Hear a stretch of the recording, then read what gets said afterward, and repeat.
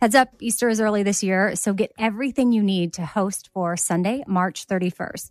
Pastel outfits for the whole family. Macy's has you covered. Macy's also has Toys R Us Easter basket goodies, from books to stuffed animals and even slime. Find it all in store and online at Macys.com. Hiring is hard. Express Employment Professionals makes it easy. Forget about posting jobs, sifting through resumes, being ghosted, and interviewing unqualified applicants. Visit expresspros.com to let the pros help you.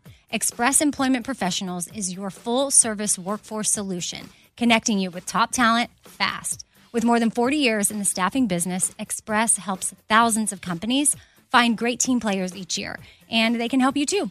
Go to expresspros.com to find the location near you. Dealing with mess can feel like an impossible task. It just keeps coming back. Well, today we're brought to you by the organization experts IKEA. IKEA knows that we all have those areas in our homes consumed by mess, whether it be the chair that collects all your clothes or the monstrous pile under your bed. That's why IKEA makes affordable wardrobe organizers, under-bed storage, and other solutions that help you easily take back that chair and conquer the mess monster under your bed. Visit IKEA to explore more. You can't afford mess, so IKEA makes storage affordable. I've been telling you about Tecovas boots for a very long time. Heritage, tradition, quality, comfort, style, and service are some of the best features of Tecovas. But now they also have a gift for my listeners. Tecovas will throw in one of their best-selling trucker hats or ball caps free with a minimum purchase of $100 at tecovas.com. Just use code BONES at checkout. That's BONES at tecovas.com. And that's TECOVAS.com. Come and point your toes west. Be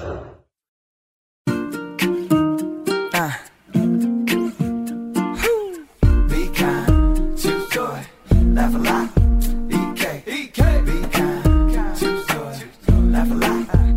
Casserole thing, little food for your soul thing.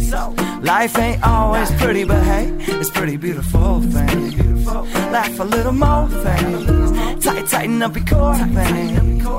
Said EK, you're kicking it with 4 things. With Amy Brown. Okay, the next thing I want to get into is a touch treat. Explain to people what that is. My husband was in the Air Force for 12 years, and I was talking to him one time about if we're lost in the wild, and my son, we were hiking in Colorado, and my son was asking a bunch of different questions. And I remember having a similar thought of, there's no way I would be able to get us back to where we started. I just wouldn't. And my husband's like, sure, you just have to find your point of reference. What does that mean? You picture, is it going to be this tree? Is it going to be that? Are we going to make the point of reference? So I feel like when I was in that situation, I just kind of let my husband lead because that's his expertise and I trust him, and I'm horrible with directions and point of reference. So I feel like sometimes in life, not that exact scenario, obviously, and maybe it's not even my husband leading, but I almost don't trust myself because I don't have what I go back to with what is true, because I'm second guessing all the time. Yes, I feel that. I think everybody feels that. That feels very familiar to me. So my entire hobby is just watching really bad TV. Okay. Like the level of TV that I watch is like, if you look at the television, you try to find what is the least productive thing you can do with your brain. That's what I watch. Like Bravo is my life. Okay. So it's embarrassing actually. So I was watching this weird show one day about, I think it was called Survivor Man. It was like a show about this guy who goes out into the woods on purpose and he gets really lost. And then the whole show is about him finding his way out. Okay. So it's fascinating, this show, and watching it. And he explains to the audience that when someone gets very lost in the woods, the main goal is to be found, right?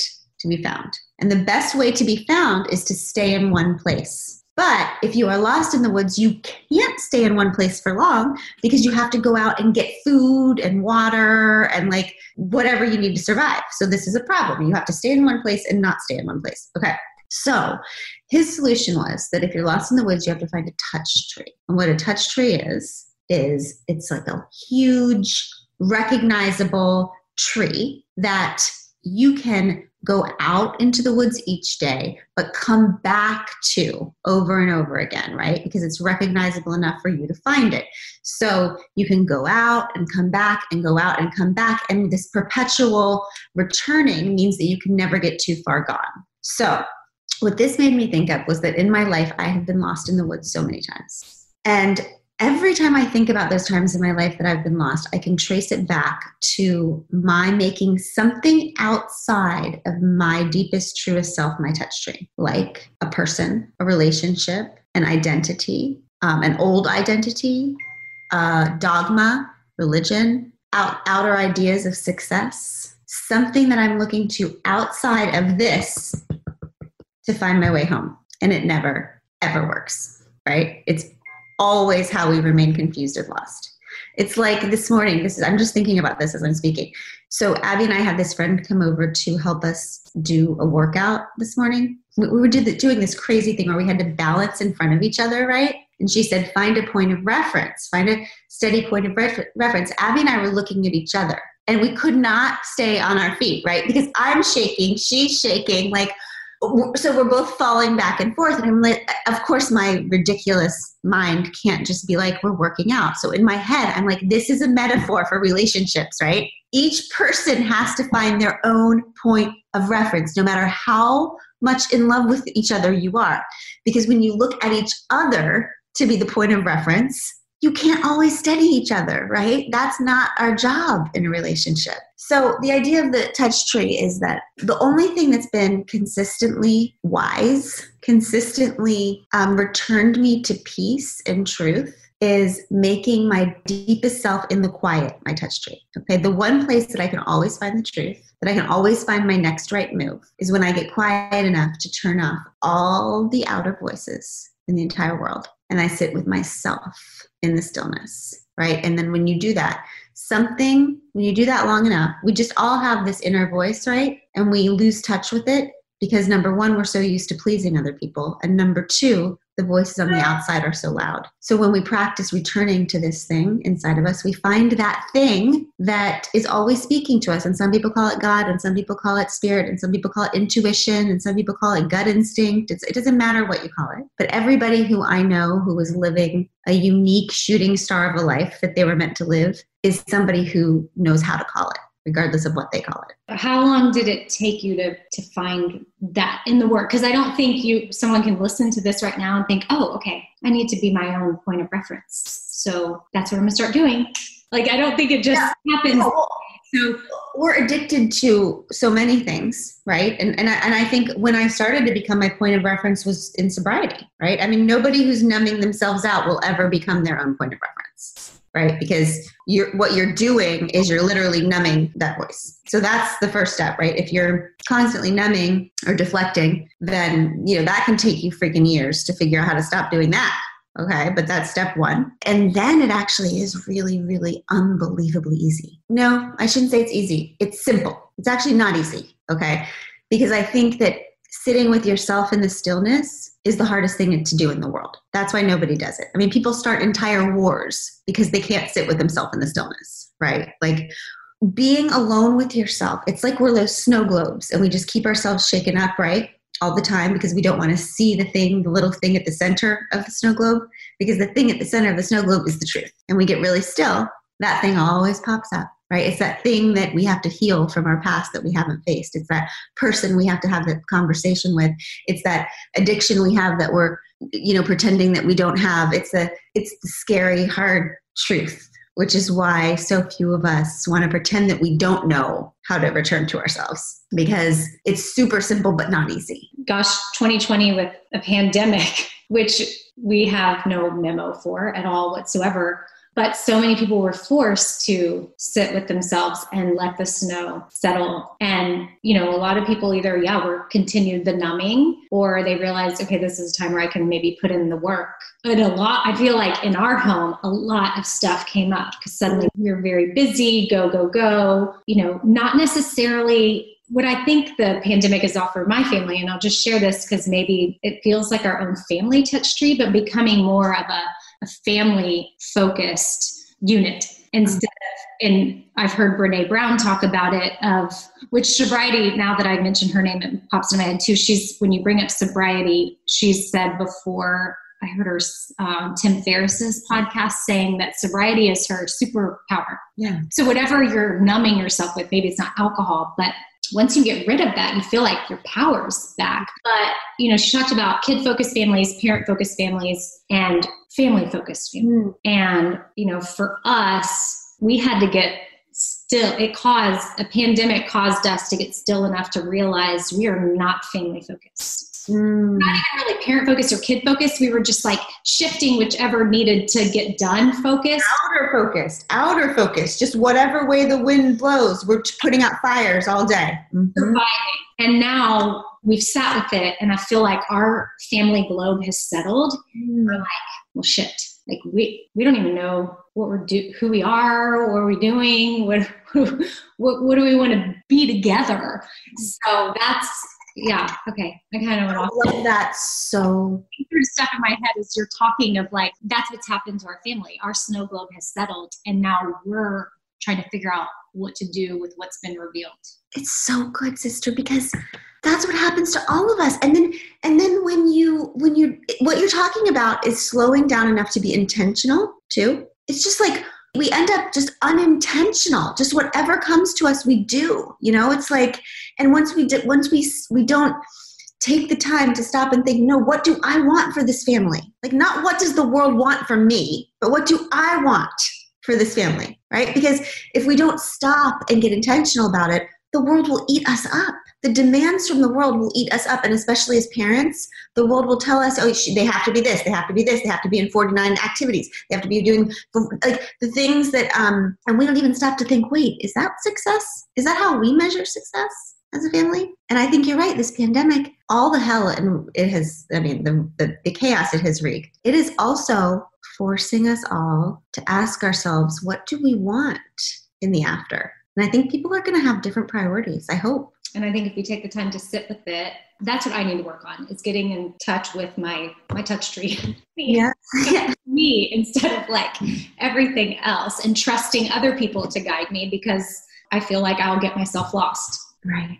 So that's going to take work, which, by the way, before we wrap this thing, before we get into some things that you're thankful for in a listener question, you mentioned Bravo and ChatGPT. My therapist has kindly informed me that stuff for me is my self-care. Thank you to your therapist. I have all the information in the world, because that's one of the things that actually I do. It does that for me. Self-care looks different for so many different people, and self-care for me is Real Housewives of Beverly Hills. Listen, yes. And you know what? It's just, my family makes fun of me to no end. Listen, all day, all I do is like try to, foster sisterhood and feminism. And then I watch the housewives tear each other up all night. But here's the thing. I don't have anything left. I quit drinking. I quit binging. I quit everything. I need something to turn this hamster wheel of a brain off at night. And Real Housewives do it. Second thing.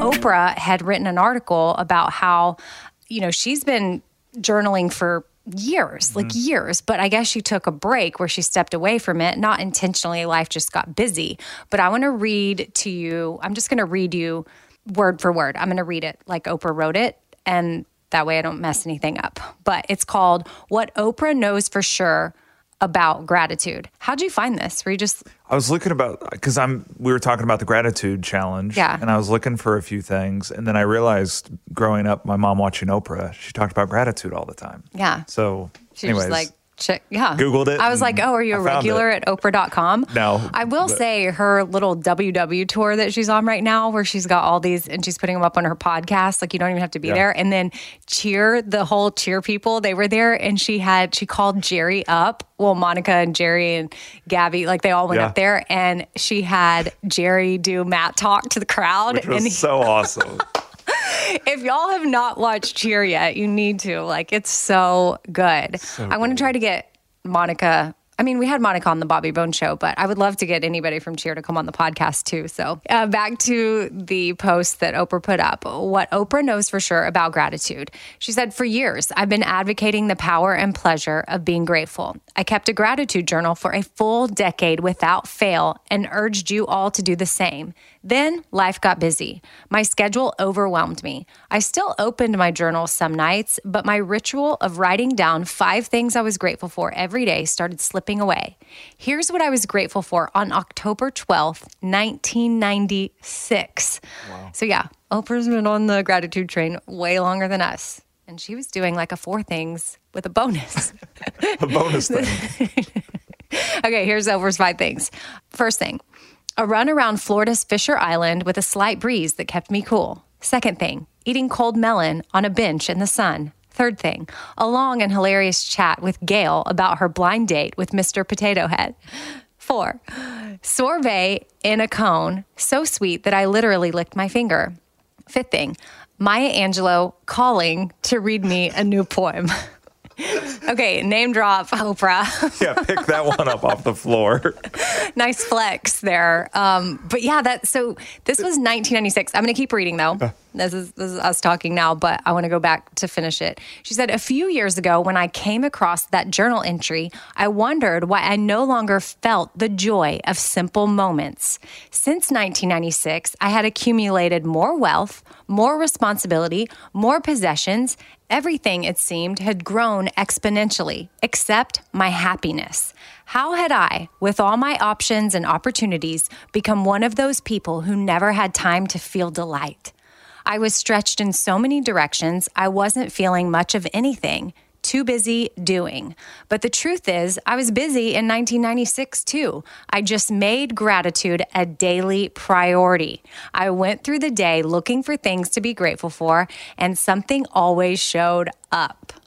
Boom. And so that is what we're hopeful for, at least Mary and I are with the Gratitude Challenge, not only for ourselves, but for you, is that you'll show up and make gratitude a priority, and that it'll benefit you in ways that you didn't know.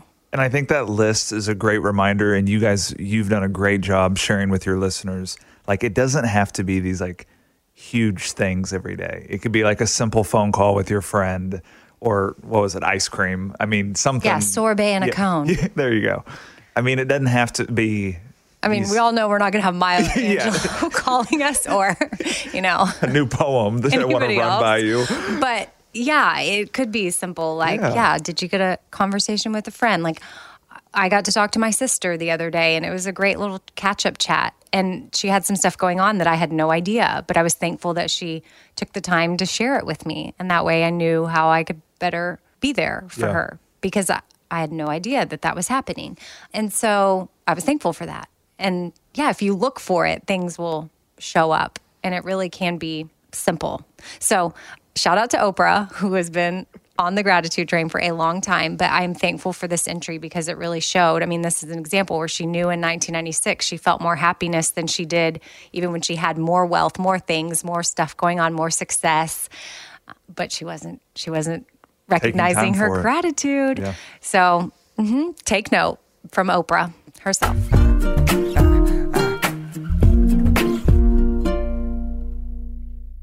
Let me tell you about this 100% Mongolian cashmere sweater that I got for $50. I ordered it in navy, the crew neck style, and it is perfect. I wore it with jeans and heels to work, and then later in the day threw on sneakers, and it was a simple outfit that got so many compliments. And something like this exists thanks to Quince. I already have the ivory color in my cart for my next order, which, by the way, I never thought I would own anything cashmere before, but since all Quince items are priced 50 to 80% less than similar brands, it's doable now. They also have organic cotton sweaters, washable silk tops, timeless 14-karat gold jewelry, and so much more that you need to check out for yourself. And here's how they do it. They partner directly with top factories. Quince cuts out the middleman and passes the savings on to us. So indulge in affordable luxury. Go to quince.com/Amy for free shipping on your order and 365-day returns. That's QUINCE.com/Amy to get free shipping and 365-day returns. Quince.com/Amy. All right, I can't say enough good things about Tecovas. It's my favorite boot brand. Not just boots, they have everything Western that you need. And it's rodeo season, so if you're looking to put together a good outfit or you're just embracing like your cowgirl, cowboy vibes, again, Tecovas is where it's at. They bring a fresh perspective to heritage boot making. I mean, they've carried forward all the time-honored traditions and quality that you would find in a great pair of cowboy boots, but they've innovated on comfort, style, and service. I can speak to all three. Their boots are super comfortable. I can wear them to events and my feet feel fine. I get a lot of compliments. They're super cute and I feel cute. And then the customer service is out of this world. They also have trucker hats, the perfect jeans to go with your boots, pearl snaps, cowboy hats, bandanas, you name it, they'll get you outfitted. If you can't make it into a store, Tecovas delivers the most premium quality and most comfortable Western boots right to your door. Visit tecovas.com. That's TECOVAS.com and point your toes west. And as a special opportunity for our listeners, Tecovas has said they will throw in one of their best-selling trucker hats or ball caps for free into any minimum purchase of $100 on tecovas.com. Just use code BONES at checkout. That's BONES. It's about a $30 value and they sell fast, so there are always new styles and looks. Again, for a limited time, just enter code BONES at checkout and you're going to get a free trucker hat. I was reading this whole article the other day about vitamin D and why it's so important, especially for women. Maybe I was really into it because I'm turning 43 next month, but it talked about how vitamin D is very important to the absorption of calcium in our bodies, and it maximizes our bone health, and it helps with our muscle health, our immune system. And 97% of women ages 19 to 50 are not getting enough vitamin D from their diet. So I was instantly thankful that I take Ritual's Essential for Women 18 plus every single day because the clinical study was done, and it was shown to increase vitamin D levels by 43%. Now, there's 9 key nutrients in the Ritual vitamins that I take every day. I take 2 delayed release capsules. And what that does is it optimizes our body's absorption. I take it in the morning. They're gentle on an empty stomach, so you don't have to worry about that. And there's this special minty essence in every bottle that just, it smells good. They taste good. They're fun to take. And Ritual's Essential for Women, they are USP verified. So you know that you can trust what you're putting in your body. No more shady business. Ritual is Essential for Women 18 plus is a multivitamin you can actually trust. Get 20% off your first month for a limited time at ritual.com/4things. Start Ritual or add Essential for Women 18 plus to your subscription today. That's ritual.com/4things for 20% off.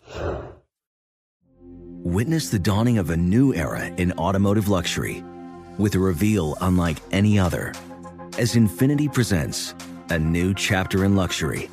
The premiere of the all-new 2025 Infiniti QX80. Join us March 20th live from the Edge at Hudson Yards in New York City, featuring an unforgettable performance by Grammy and Academy Award-winning singer, songwriter, and composer, Jon Batiste. The all-new Infiniti QX80 is unlike any luxury SUV you've ever seen. Smart enough to anticipate your needs, even before you do. Every line, curve, and detail was thoughtfully crafted so everything for every passenger feels just right. Don't miss it. Mark your calendars and be the first to see it March 20th at 7 p.m. Eastern, only on iHeartRadio's YouTube channel. Save the date at new-QX80.com. 2025 QX80 coming this summer. Here we go. Third thing. Okay, Dr. Tatum, super excited to have you here with us for this important time and conversation. And with that, a conversation seems to be something that is a word I have over and over of I need to be having conversations with my kids. I need to be having conversations with my friends. So I would like to hear from you. How do we start these conversations? When white people are talking to their white friends, often it is not a topic they're talking about very much, except when something like what's happening right now, you know, they've seen George Floyd's murder on the news, the protests are happening. It's hard not to be talking about these questions. What I find is that many of my white students over the years in the places where I've taught and many of the people who come to my workshops have lived a long time without much practice at having these conversations. And so when they do want to have the conversations, it feels very awkward, in part because they've grown up thinking I'm not supposed to mention race. I'm not supposed to notice race. And so it almost feels like you're breaking a societal rule. And he will tell me that that's how they sometimes feel. And they worry very much that they might say or do the wrong thing, that it might be perceived by someone else as saying something racially prejudiced, or, they might just make some mistakes that cause awkwardness in a conversation. That's especially true if they're talking to a person of color. But even if it's a white person talking to another white person, there may be fear about that. But it's not hard to start a conversation to simply say, I've been watching the news. It's very upsetting to me.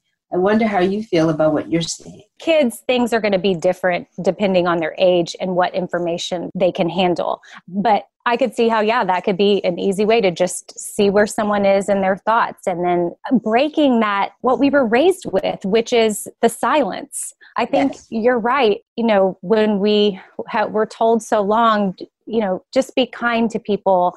Don't have hate in your heart. Don't see color. People meant well, but actually that's what we need to unlearn. Yes, I sometimes use as an example a conversation with a preschooler. Let's imagine there's a white parent with a white child and they're in a grocery store. And maybe they live in a largely white community, so it's unusual to encounter a person of color. And so let's imagine this 3-year-old is in the grocery store with mom and spots a dark-skinned person. That child might, out of curiosity, say, Mom, look at that person. Why is their skin so dark? And you can imagine that mom or dad might be embarrassed in that moment. And the response might be to say, shh, and not to answer the question, but simply to silence the child in what feels like an awkward moment. But the message to the child is, we're not supposed to notice, we're not supposed to talk about this, there's something wrong with what I just said. We could imagine a different kind of scenario, same scenario, but a different kind of response, where maybe the parent would say, because people come in different colors. Just like people have different hair color or eye color, they have different skin color, and move on. It doesn't have to be a big deal, but there's so much historical reluctance to it because of the legacy of racism in our society. It feels like a very toxic subject, and many people respond by simply trying to hush the conversation rather than engage it. I've been consuming so much information lately, just trying to take in as much as I can, because I've realized, I have a platform, but even if you don't have a platform, you still need to speak up. You're using your platform, and it's a wonderful thing that you are. But to your listeners, everybody has a platform of some kind. We all have a sphere of influence. And so some people's sphere is very big, some it's more, it's smaller. But we all influence other people, and each of us can think about, how am I using my sphere of influence to bring about change? What are the next steps on where we can go from here if people are wanting to do more? Well, especially for listeners who feel like they don't know enough, certainly working to educate yourself is an important first step. And as you said, there are lots of resources, many more today than there were in the past. Good books that people can read, articles, things online, social justice, education websites, books, multicultural, and books that are really useful to read with kids. As you said, parents are often busy, but even busy parents sometimes will sit down and read a book with a young child, and there are lots of them that are really helpful. And if people are wondering, well, how would I know which ones are good? There's a great website called socialjusticebooks.org, which can give you lots of good suggestions. Educating oneself. Unfortunately, many people don't really have a good knowledge base about the history of racism in our society. We, of course, all have heard about slavery. But if that's all we know, we're missing a lot of information. And so even contemporary, there's some great books about current events. One of my favorites that I'm recommending right now is not only mine, but How to Be an Anti-Racist by Ibram Kendi. Mm-hmm. It's a great one. Or another one is White Fragility by Robin DiAngelo. But these are places where people can start to think about, what have my own experiences been, and how have they shaped how I view the world, and what can I do differently? Gathering with other people to have those conversations can be really helpful. And someone might say, well, I live in an all-white community. I want to talk to people of color. Well, there's value in that, of course, but let's not minimize the benefit that comes from talking to other white people who are helping to educate each other in this journey. Well, I just appreciate you taking the time to come on with me so much. When I heard you were going to join us, I was like, oh, really? And I even messaged some friends that I knew were reading your book and they were geeking out. So pretty cool to have you on. So thanks for the invitation. Yeah, I appreciate it. And I hope you have a good rest of your day. I'm sure you're very busy right now. That's indeed. Yeah. Well, thank you for your courage. Thank you so much for all you do. Bye. Bye-bye. Fourth thing with Amy Brown. So, Christy, let's talk about our experience at the grocery store in Colorado a couple of weeks ago. Right. I mean, I didn't tell you at the time, but thoughts were going through my head. Words of affirmation are my love language. So I think even at the grocery store, which you didn't explain to me in detail what you were thinking and experiencing shopping with me now that I'm in this recovery phase of my eating disorder. But I remember turning an aisle going, maybe about to check out or something. And I said something along the lines of, so have you noticed how easy I've been? Right. You're kind of wanting some words of affirmation at I wanted the time. you to and affirm. Honestly, I was noticing it in my head. I just didn't say anything out loud. Words of affirmation is not my strong point. Yeah. Honestly, to other people. So if I'd have recognized you needed that. Well, but you prompted it. And don't worry. I asked for it. Well, I just wanted to know if you noticed. And you said, yeah, I noticed. But it wasn't until later on that we had a real conversation about it and other things started to come out beyond just the anxiety that I gave you anytime we would grocery shop together or eat as a family together. So I'm going to sit back and let you share with people your experience with my eating disorder, because when you have something like that going on, or disordered eating, whatever it is for you, body image issues, you're altering your lifestyle and it could potentially affect other people. You don't realize what you're doing is so annoying. How it's affecting other people. And how it's affecting, and it maybe annoying might not be the word, but I know for me looking back, I'm like, wow, I was annoying. But I also made you feel weird about things and had you second guessing every little move. But you can talk people through it just so that they can maybe know what they're putting others through, and not to feel bad about it, but just to have a full picture understanding of what other people might be going through. Or if anybody listening is living with someone that was like me, or has a friend or a loved one that's like me, they can say, oh gosh, okay, somebody gets me, like I'm not alone. Well, just to go back to the grocery store, I think things were going through my head. And so it wasn't until you brought it up, like, hey, are you noticing that I'm not being difficult at the grocery store? And I was in my head, I was like, actually, yes, I am, because as I was picking out this, that, or the other, whether it was a cheese or a salad, and you are one who always wanted to read the label. And sometimes you'd put things back or grab something extra that was the same exact thing, but maybe that fell into a category that you thought was better for my approved list. Right. You had like lists, and it changed. And that's the thing. Like, like things would change, and all of a sudden you're on this kick, and then, you're gone. We don't see each other for a little while, and you come back and I'm like, oh, guess what I have? And you're like, oh, I don't need that anymore. And it's like, I can't keep up with all your things. You're always like, and what was amazing, 1 week, a few weeks later is not amazing anymore, because there's something different and better, and everybody has their own things. And I think you really do, and you really have just kind of learned what works for you, and kind of your perspective on eating has changed. And I like the term disordered eating, I guess, a little bit better than eating disorder, because it's different stuff. Is it? Well, there's different because, for me, and I'm no expert, I bring the experts on, but from my understanding, and I hadn't really labeled anything as disordered eating until I did Outweigh with Lisa. And that's the first time I started following different Instagram accounts and people that this is their passion and they want to help people. And so there's anorexia, there's bulimia, there's like clinically diagnosed bulimia and anorexia. There's times where people may go a day without eating. Does that mean they're 80 pounds and they need to be in a clinic somewhere? No, but they are depriving themselves of food because of a certain goal that they have or feeling that they have. Then there's people that throw up maybe once a week or there's people that throw up 50 times a day. Right. So there's different levels of extreme where Outweigh, we were speaking to more of the people that were like us, because we're not, again, I'm not an expert. You need to go get, and I'll go ahead and give a disclaimer here if you're listening to this. If you have something extreme like that, our advice would be to seek professional help, because we want you to help save your life. Because that's what, I remember Julie Cox, a family friend of ours, a long time ago when I met with her about when I was throwing up, she told me, she said, every time you throw up, it's a slow suicide. And that stuck with me, but it still didn't keep me from doing it.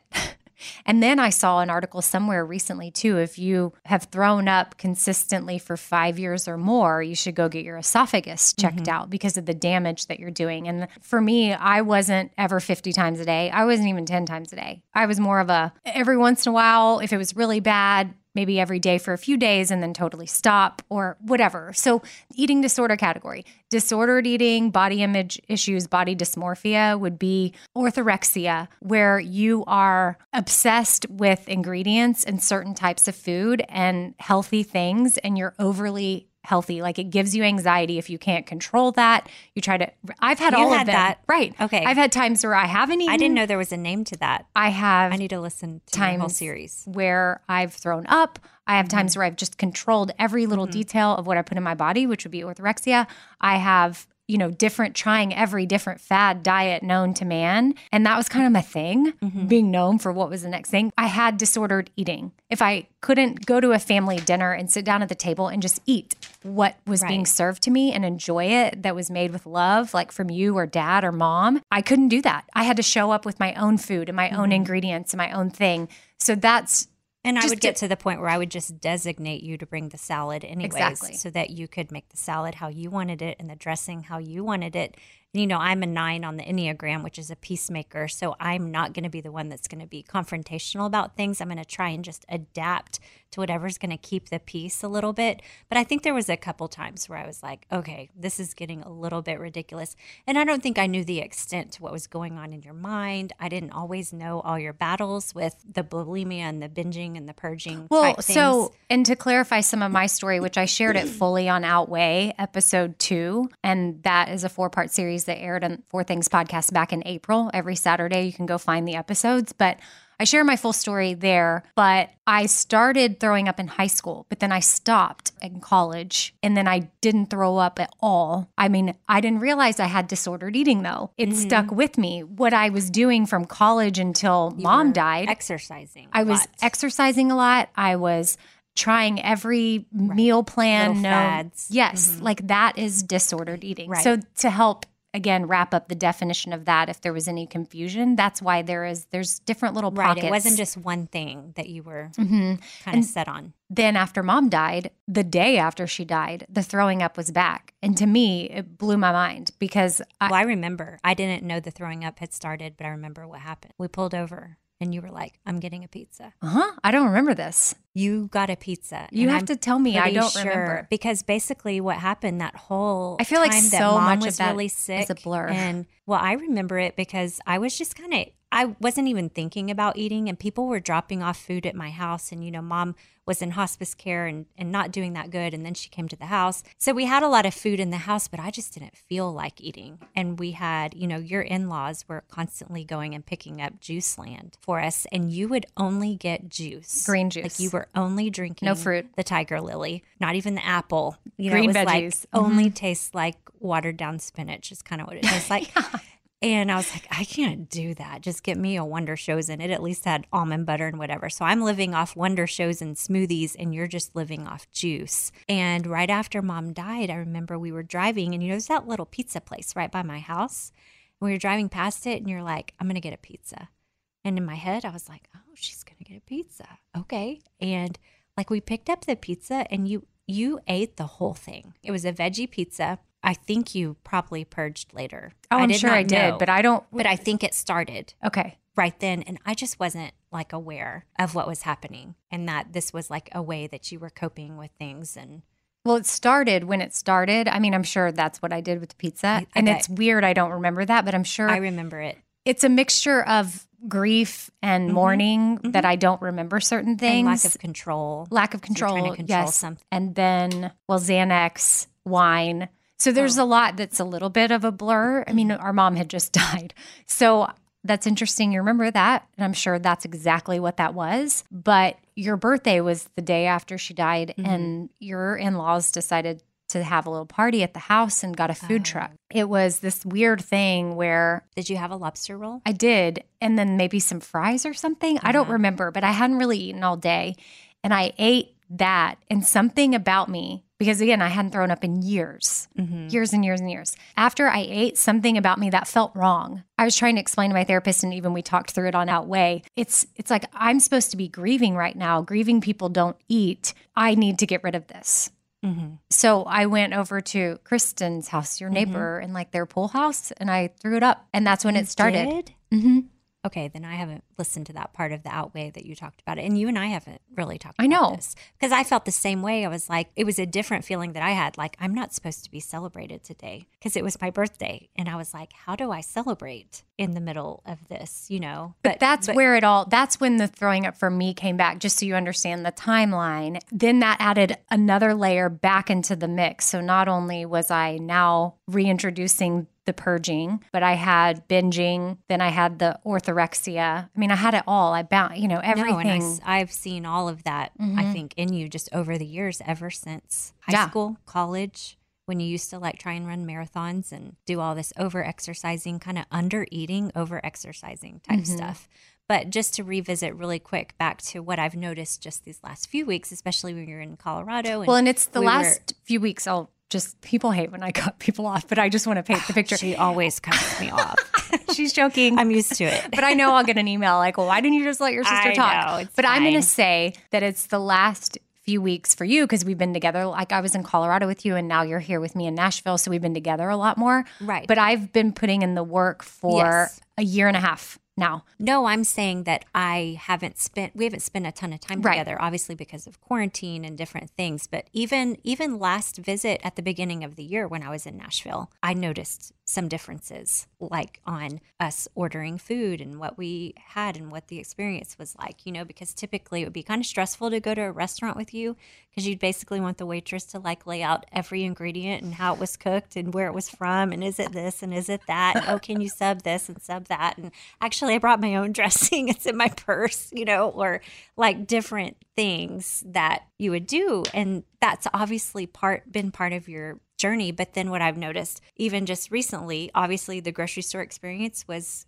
you seemed more free at the grocery store. And there wasn't a lot of like micromanaging my choices. And then also that night we were cooking. I remember we were grilling chicken and I was marinating the chicken. And I wasn't even like totally aware of my thoughts. But then I realized if I started being more aware of my thoughts as I was marinating the chicken, I was putting like spices and apple cider vinegar and olive oil in a bag and the chicken breasts in there to marinate. And I was just waiting for you to want to read my spice jar, ingredients, or to come over and double check what kind of, olive oil I was using or oil. Maybe I wasn't supposed to use olive oil. Maybe you wanted me to use avocado oil or some other oil or no oil. I mean, it's always been so hard to know. And you didn't. And I remember, I think I brought it up and I just like, you know what I just noticed? I just marinated this chicken and you were in here. I was sort of trying to hide the spice bottle from you and you saw me. You didn't say anything. And I was like, I think you're growing, in this area of being free of a lot of the bondage you've been in over food. Mm-hmm. And it's a heavy thing, but it's a very real thing. It's probably been a struggle. There's been times I've cooked things and I remember you weren't doing dairy and I had made something and I was like, well, she's not really allergic to dairy. And this sauce is so much better with like 2 tablespoons of cream in it. And it was like a lemon wine sauce and with chicken. And you took one bite of it. This was years ago. And then you went, oh my gosh, is there dairy in this? It was like you were mad at me for what I had made. Mm-hmm. And, in our family, cooking is sort of a love language. Like that's kind of what our dad, you know, how he showed love. He cooked for people. But then when you're cooking for people and then someone's always micromanaging or it's not the right thing or whatever. And if you're like truly allergic to something, That's different. You know, that's a total different issue. But your needs and everything were constantly changing. And It there's was no way anybody could I put it upon myself. And nobody could really keep up.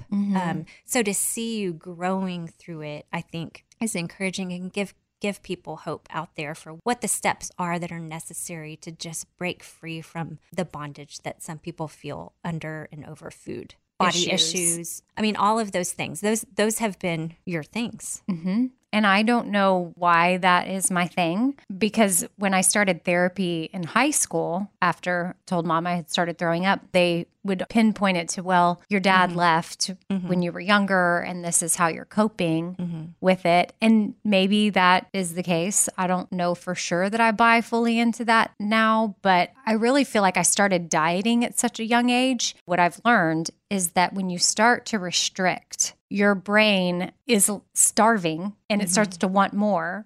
So then you start eating more when you can't control it, and then you overeat. And then some people are like, well, I got to figure out how to get rid of this. And then they start purging. And then that cycle begins. And then it's also, my therapist has told me too, it's behaviors like binging. They're depressants for the central nervous system, sort of like alcohol. They can create a numbing feeling, especially, and if anybody's been caught in that mindless eating cycle, you almost feel like it's an out-of-body experience. When you throw up, there's this certain euphoric feeling that comes along with it, and then you're sort of disassociated from reality in that world. And there's a lot of feelings that are either felt and then not felt with it. So it's like this great combo. And for me, whatever I was using that to cope with either the dad stuff or why I use dieting, I don't know. But you never started dieting at a young age because dad left you too. So then I thought, well, why didn't my sister end up with eating disorders or disordered eating? Different issues, I think. I think I just started trying to perform certain ways. Like if I just make these decisions and don't do these things and be, you know, even though I failed in different ways, I think on the outside, I just wanted to look like I had everything together. Whereas on the inside, I really was falling apart. No one could know, you know, and I couldn't ever show dad I was angry, because if I showed him I was angry, then he might not ever come back. And, you know, which he didn't, but to mom. But you were trying to win him over. I was trying to kind of perform to, in a sense. Yeah. Okay. Well, so, and that's something I've always struggled with. And I think we might get into that later. Like what is the lie you've always believed and when did it enter in? Yeah, we'll do that in the third thing. But did you ever diet at a young age? I don't remember dieting. Like I don't have enough self-control for that. But that's the thing. I think that, again, because I just like food. Well, but there's times same. I can. Well, no, but here's my thought on that. Yes, there's the angle of like I could have used it as a way to deal with the dad stuff, but also neurologically, there's just some stuff I messed up possibly by starting to diet so young, and whatever caused me to do that, insecurities, diet culture, it's everywhere. Well, and mom was doing things too at the time. Like during the 90s, there was all the fat-free spray butter. Yes. With the spray butter. I used to use like half a bottle of spray butter on a waffle. And I was like, I'm so healthy right now. This is fat-free. Like forget the spray, just open it and pour it on there. That's what I would do. And we did have a family that lived with us for a little bit because they were, anyway, it doesn't really matter, but they lived with us for a little bit. But I think I was in college. You were gone. Yeah. But I was probably 8th or 9th grade. And the mom ate a certain way. That's when diet foods were first brought into our house. And I think I was exposed to that. And so I think as moms, we have to be super careful with our kids about not putting them through any sort of dieting, because that is going to mess them up long term down the line. And I wish that someone would have. But do you feel like mom was like, Amy, you should eat this fat-free butter? No. I don't think so. But I don't think she was like, no, Amy, don't worry about that. Love your body. You don't need that. I think there just was no conversation about it. You want fat-free SnackWells? Okay, we'll buy them. Well, then she would go through times where she would kind of make those like weird cabbage soups, and she would do she did the Master Cleanse all the time. Remember? When she did the lemon juice, cayenne and maple syrup for 10 days. Yes. And apple cider vinegar? Maybe. That? I don't remember. But so many people have emailed in after listening to the Outweigh series and said that their moms passed on to them the Weight Watchers culture, the points, and if you do any of that, I'm not knocking a particular brand, so don't at me. No. I'm just saying that was very popular at the time. And moms, because of how they grew up, and it was just part of the time, I think they didn't know any better. And they're like, oh, well, I'll just put my kid on points. And then it creates this whole messed up thing. And then they have to weigh themselves. And it's just not, it's such a bigger picture that I'm being exposed to with that we have as a society, we're fat phobic. And we all have been told this is the body type you're supposed to look like, which is not attainable for most of society. And it's probably airbrushed. Correct. And then some people, yes, are naturally like that, or some people are literally starving themselves to get there, but you don't know that. You just see them on a magazine and then you think, well, shoot, that's how I'm supposed to look.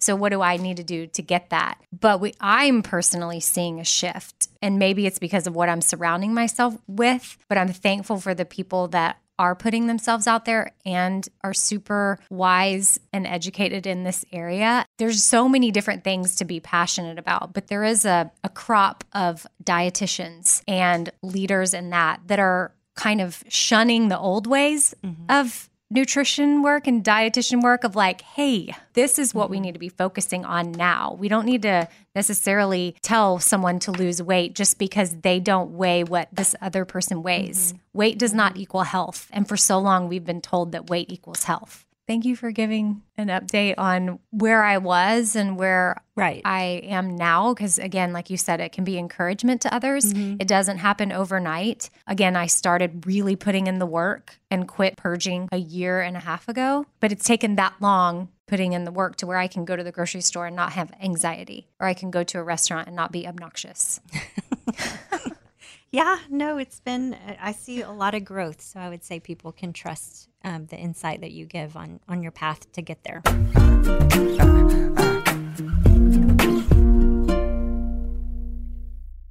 I've been telling you about Tecovas boots for a very long time. Heritage, tradition, quality, comfort, style, and service are some of the best features of Tecovas. But now they also have a gift for my listeners. Tecovas will throw in one of their best-selling trucker hats or ball caps free with a minimum purchase of $100 at tecovas.com. Just use code BONES at checkout. That's BONES at tecovas.com. And that's TECOVAS.com. Come and point your toes west. All right, this show is sponsored by BetterHelp. It's a simple truth that no matter who you are, mental health challenges can affect you, and how you manage them can really make all the difference. That's why everyone should have access to mental health support that meets them where they are and helps them get through things. Now, BetterHelp provides online therapy on your schedule. It's flexible, simple to use, and more affordable than in-person therapy. Connect with a licensed therapist selected just for you. Learn more at BetterHelp.com. That's BetterHelp.com. BetterHelp.com. Dealing with mess can feel like an impossible task. It just keeps coming back. Well, today we're brought to you by the organization experts IKEA. IKEA knows that we all have those areas in our homes consumed by mess, whether it be the chair that collects all your clothes or the monstrous pile under your bed. That's why IKEA makes affordable wardrobe organizers, under-bed storage, and other solutions that help you easily take back that chair and conquer the mess monster under your bed. Visit IKEA to explore more. You can't afford mess, so IKEA makes storage affordable. Hey, it's Malcolm Gladwell, host of Revisionist History. eBay Motors is here for the ride. Your elbow grease, fresh installs, and a whole lot of love transformed 100,000 miles and a body full of rust into a drive entirely its own. Brake kits, LED headlights, whatever you need, eBay Motors has it. And with eBay Guaranteed Fit, it's guaranteed to fit your ride the first time, every time, or your money back. Plus, at these prices, you're burning rubber, not cash. Keep your ride or die alive at ebaymotors.com. Eligible items only. Exclusions apply.